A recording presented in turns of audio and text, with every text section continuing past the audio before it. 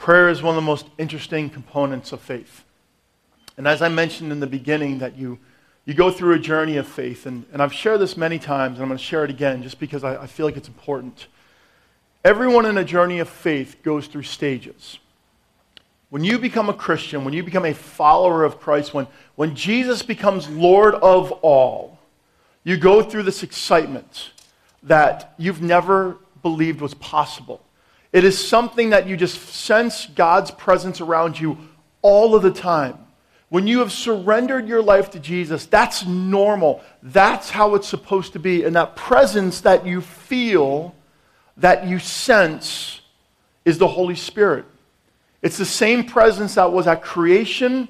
It was the same presence that raised Jesus from the dead. It's the same presence in Acts chapter 2 when the disciples were empowered. And it's the same presence that when you surrender your life to Christ, He's there. But here's where a lot of people go wrong. And I kind of alluded this to a couple weeks ago. Remember I talked about how people get high on Jesus? They kind of look at Jesus as a drug, and they take a hit of Jesus, and then they throw him away, and they only go to him when they need a high, when they need that uplifting thing, and that's what church becomes.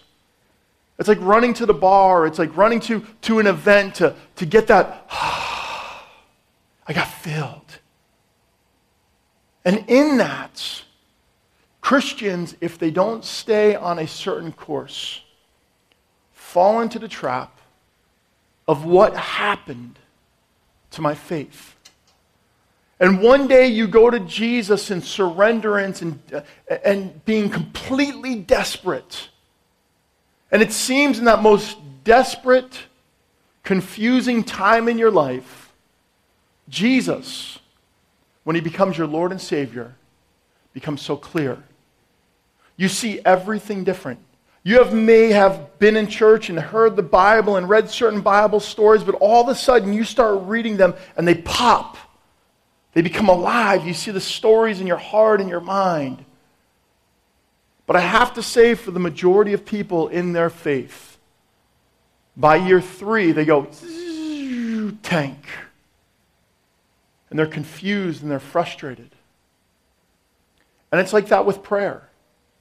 You come to Christ, everything you ask in the beginning, it's like, bam, I can't believe He just answered that. And what I love being around new Christians, because every time I'm with them, like, guess what God did? Let me guess. He answered a prayer. How did you know? Because you're going to Him. You're desperate. You're hungry. You're running after Him. And you have this relationship with Him that is one of intimacy. But you know what the biggest concern and frustration I hear from people who have been walking in their faith for 5, 10, 15 years is? God never hears me. He never answers my prayers. I feel like not that God is dead, but God is deaf. Right? Isn't that a fair statement? Not that God is dead. As a Christian, we would say, God is never dead. We're not Nietzsche. We would never say, God is dead. We would oftentimes say, it's as if God is deaf. And you see, as a pastor, I need to be sensitive to not just a group of people, but the whole body of believers and where they're going on their journey of faith. Because too often, the people that are most poisonous to the church are those who have fallen into the trap that God is deaf. Because here's what happens. They see a new Christian and they see them all fired up. Here, stand up, Jeff. Josh, come on up. And so here comes Josh.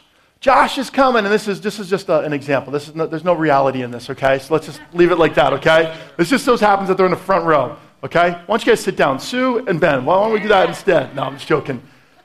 And Josh comes running in. Man, guess what God did? And he tells this story to Jeff. And Jeff's going, yeah, awesome. Praise God. Good job. Keep it up. Next week, Josh does the same thing. Guess what God did? Guess what He answered? Yeah, sure. Keep it going. And when he turns and walks away, Jeff would say, let's see how he is in 5 years. Let's see how his attitude actually is in 5 years. Let's see if he's so God crazy then. Let's see if he's so excited about his faith after 5 stinking years when all of a sudden God becomes la la la la la la. You can sit down. Good job. Visuals are always helpful. Good job. Nice haircut, by the way. Thank you. Look good. But here's what we want to do. We are going to jump, come close, listen to the story. Let's listen to stories of Jesus and what Jesus gave.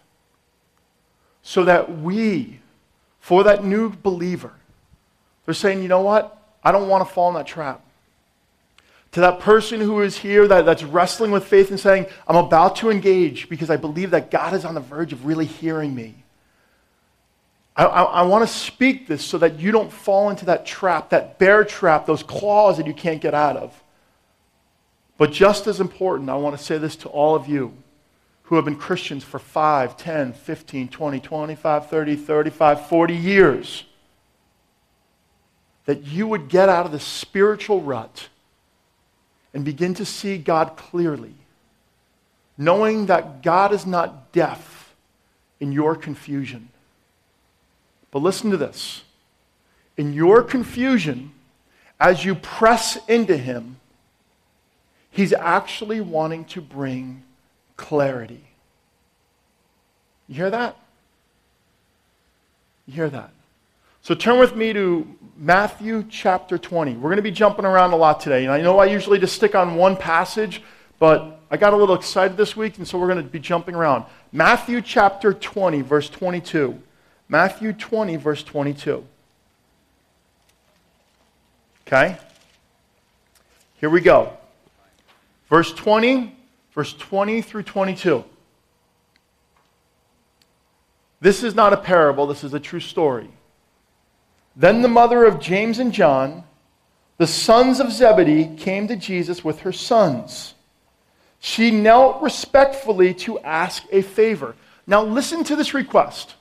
Now, I'm not saying this is where everyone is, but I think this is a trap that we all fall into.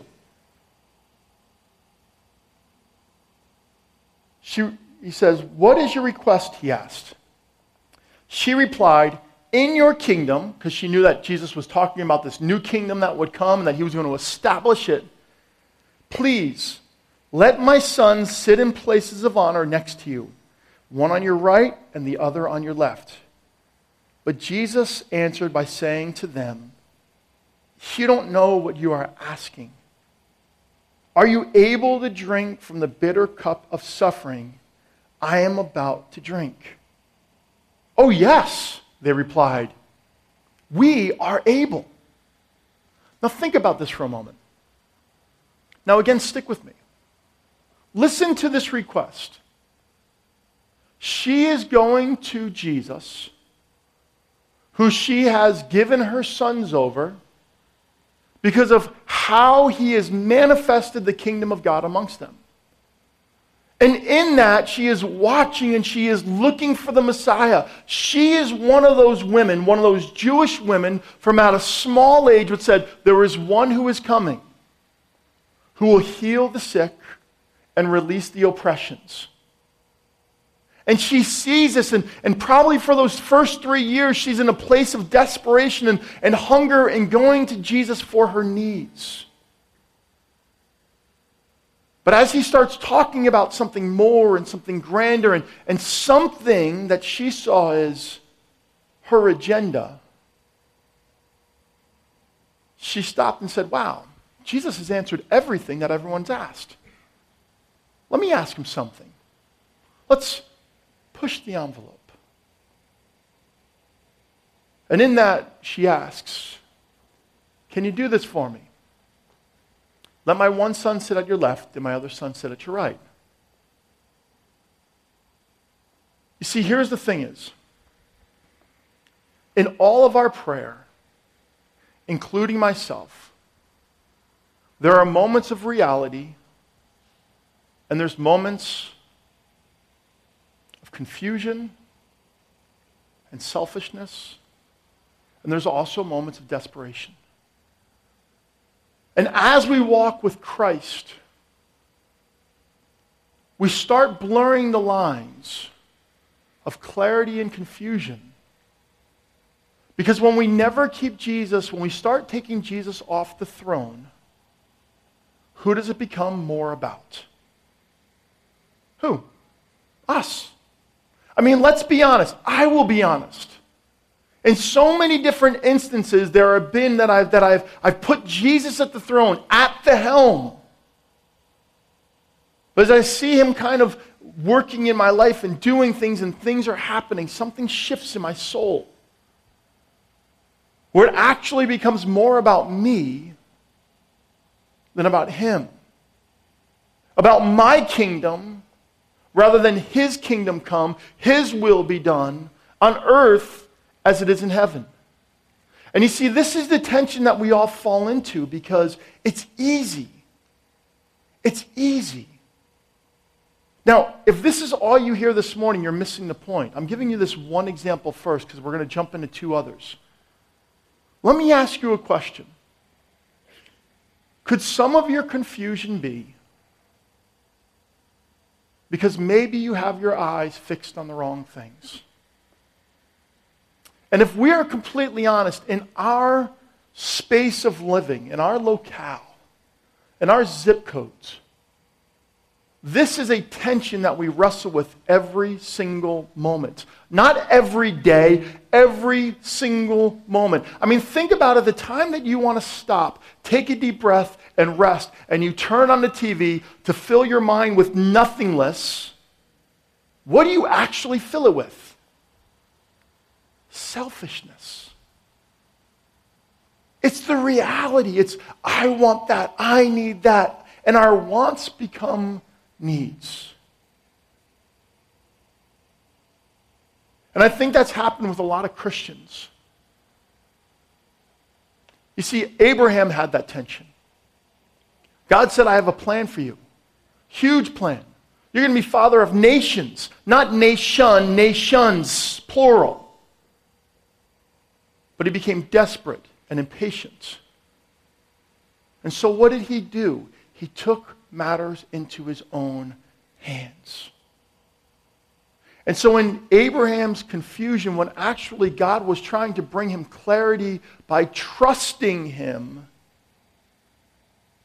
he messed up.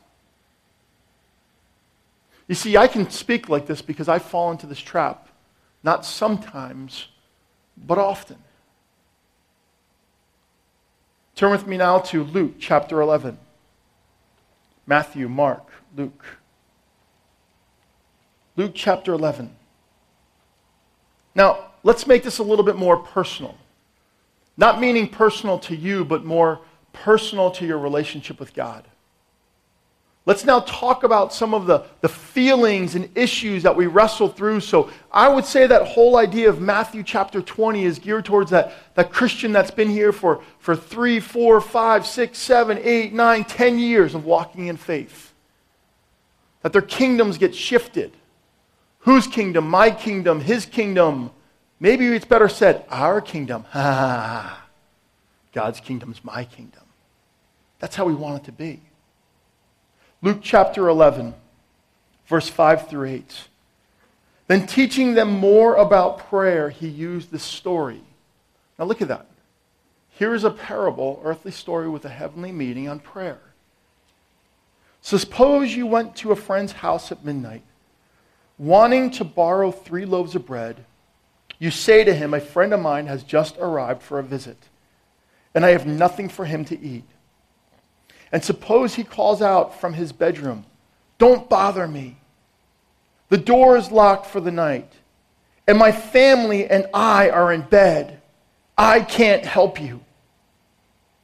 But I tell you this, though he won't do it for his friendship's sake, if you keep knocking long enough, he will get up and give you whatever you need because of your shameless persistence.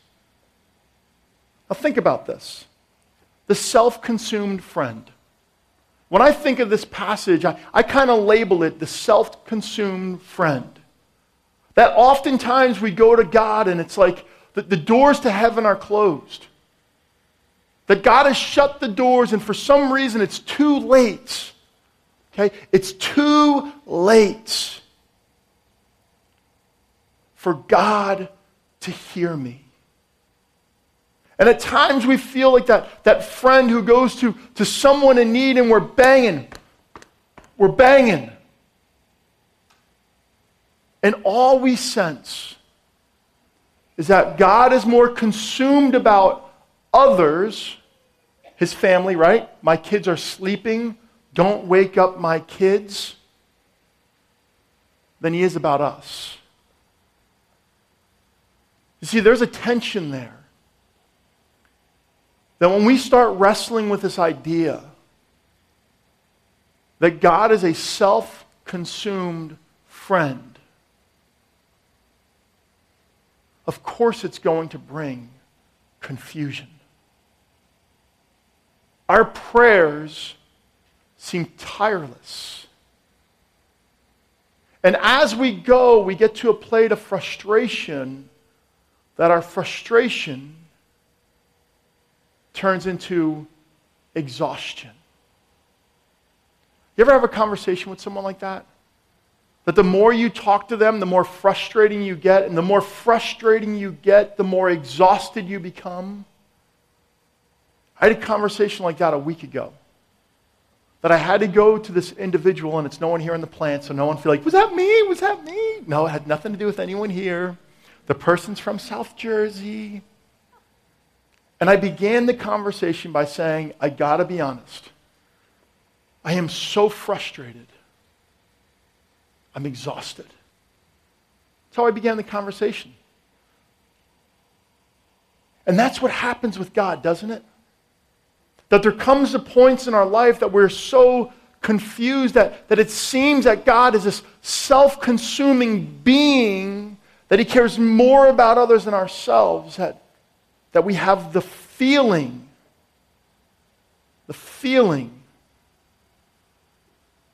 that he's closed the door, and the only reason he will answer it is because we are annoying the life out of him. That we are just so annoying that he's finally going to give in to our nagging voices. But here's what we have to understand. That's a feeling. That's not a truth. And so often in our journey of faith that we have these feelings, and I don't even want to call it reality, because reality is different for this group compared to this group compared to this group. Reality is different to all of us. But our feelings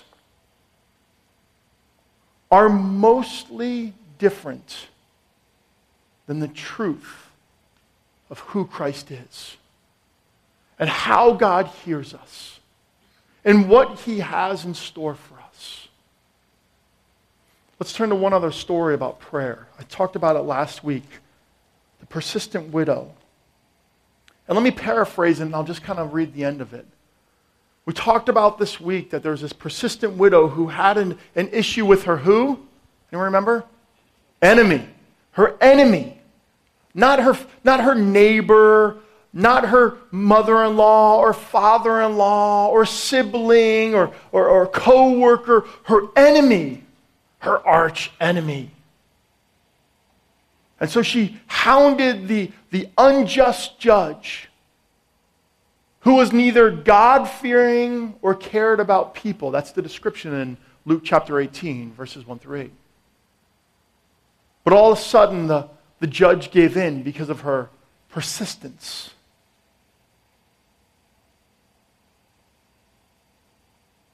And we fall into that trap too. And that's why Jesus gives these repeated stories of prayer that, hey, I'm going to teach you about prayer. But listen to this at the very end. So don't you think God will surely give justice to his chosen people who cry out to him day and night? You see, the judge and the widow had no relationship. The judge was not God-fearing, where this woman was a child of God, a woman of Israel, a daughter of Israel. Will you keep putting them off? I tell you, he will grant justice to them quickly. But when the Son of Man returns, how many will he find on the earth who have faith? How many? How many, in other words, are going to continue this journey that when they feel that they are confused and frustrated and ready to turn it in, are going to say, maybe in my confusion, my continued faith will bring clarity. In my confusion, my continued faith will bring clarity. I was at the Family Promise last night, and I was talking to a man who is homeless. And we were hanging out with he and his kids, and a couple of us went over there with our kids last night. And I got to sit down, and he goes, yeah, you must be the pastor because you're praying with people. So it's like, all right, that doesn't really say much about us Christians. I guess I'm the pastor because I pray for people. But it was kind of funny that he identified me as the pastor. But in that, he said, we were talking about prayer and his situation. He said, I remember the story from Rudy. Remember Rudy, the story of Rudy? Remember the movie Rudy? And when Rudy goes into the priest and he's at this crossroads and he's trying to determine whether or not he leaves Notre Dame to be, that's his one dream of being a fighting Irish to one time run onto the field and get in for one play. The priest turns to Rudy and says, we pray on our time, but God answers in his. So here it is, this man who's actually homeless with 2 sons is speaking truth into my life. Because that's what Jesus is saying. He's saying that you pray and you walk in faith, and in God's time, he will make all things clear. All things clear. You see, the question is why does it seem like God puts us on this journey? Why did he show up to Abraham? Let's just use Abraham as an example. I know we're not looking at the text, but let's use him as an example. Why is it that God, when Abraham worshipped other gods, he was a pagan, he would have never heard of the God of the creator of the universe and how he created in 7 days. He would have never heard of that God.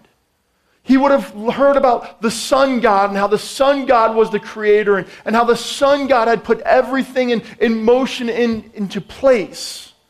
Because that's who they worshipped. But for some reason, in one instance, God, the creator, comes down to Abraham and speaks like I'm speaking to you. And then all of a sudden, God has these little moments that he's speaking clarity into Abraham's life, and moment after moment, Abraham's like, wow, it's like every step he's guiding me, he's leading me, and I just got to keep following this voice. And then all of a sudden, God says, you're going to be the father of many nations. And all of a sudden, God steps away. And Abraham's like, I can't have kids. I'm too old.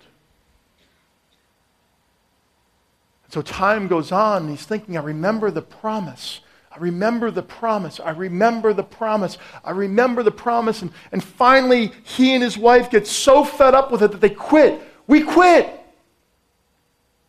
Grab me a concubine. And Sarah grabs a concubine and says, here, go make a nation out of her.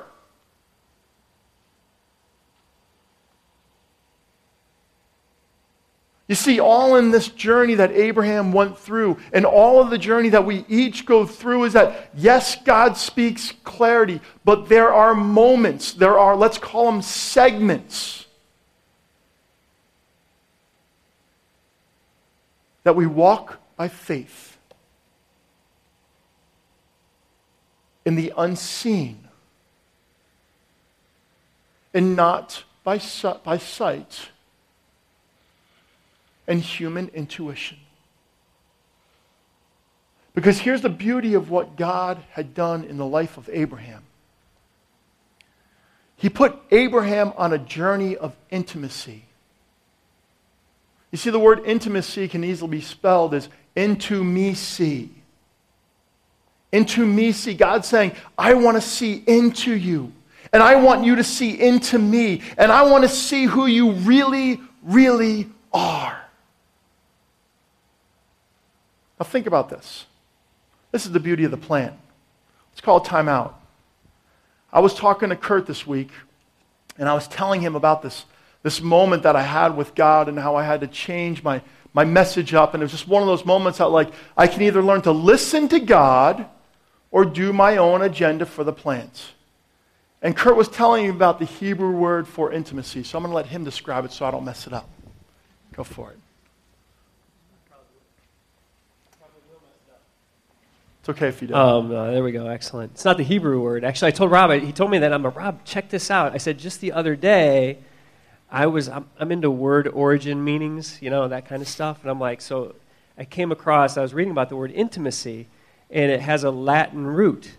And if you really go back into the Latin root, which I don't know my Latin, okay, so I'm not going to try to say it in Latin, but actually intimacy can be tracked back into its Latin root, where it would actually be into fear.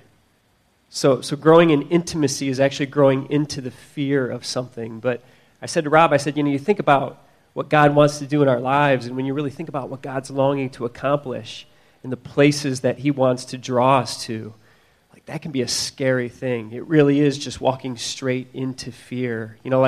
Really letting him see inside what's going on and what needs to be dealt with. So it's kind of a cool little conversation we were having. And I know how to say the Latin word. It's mahachalach. Say it, everyone. Mahachalach.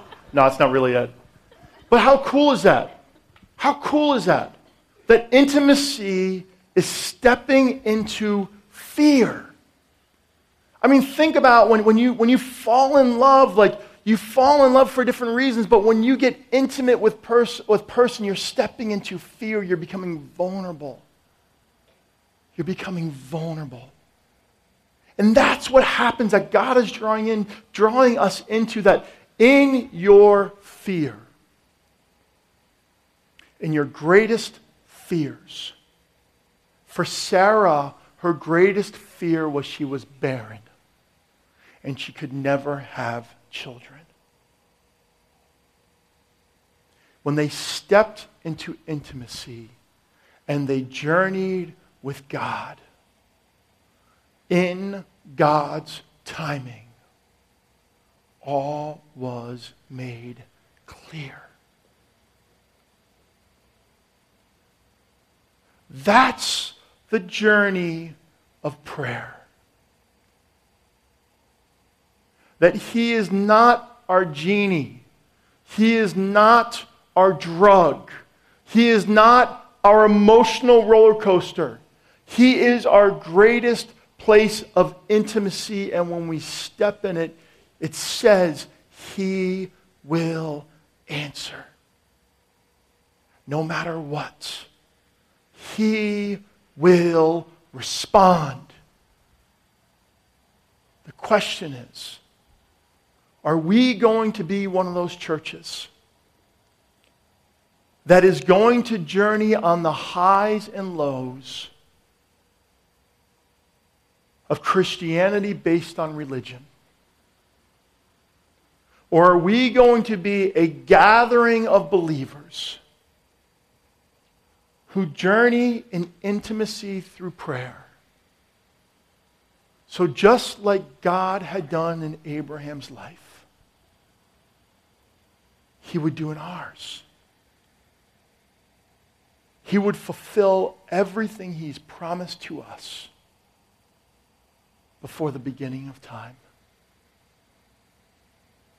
And I'm not talking about your selfish requests or my selfish requests, but God's will, his good, his pleasing, and his best will for us, for our children,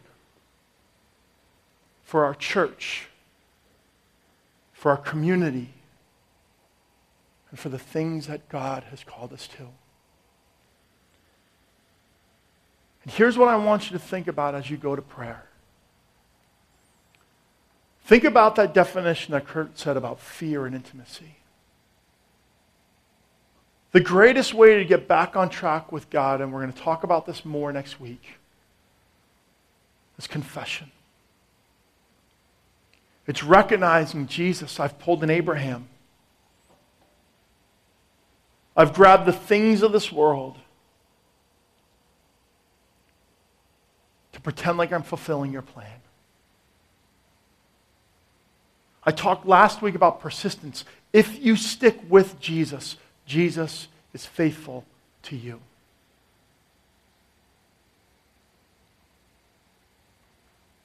I hope this is clear. I hope this didn't bring more confusion.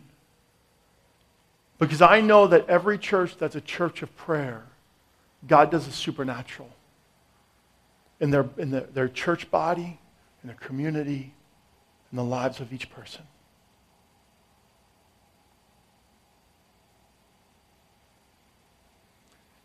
Let's do this. We're going to go to communion real quick.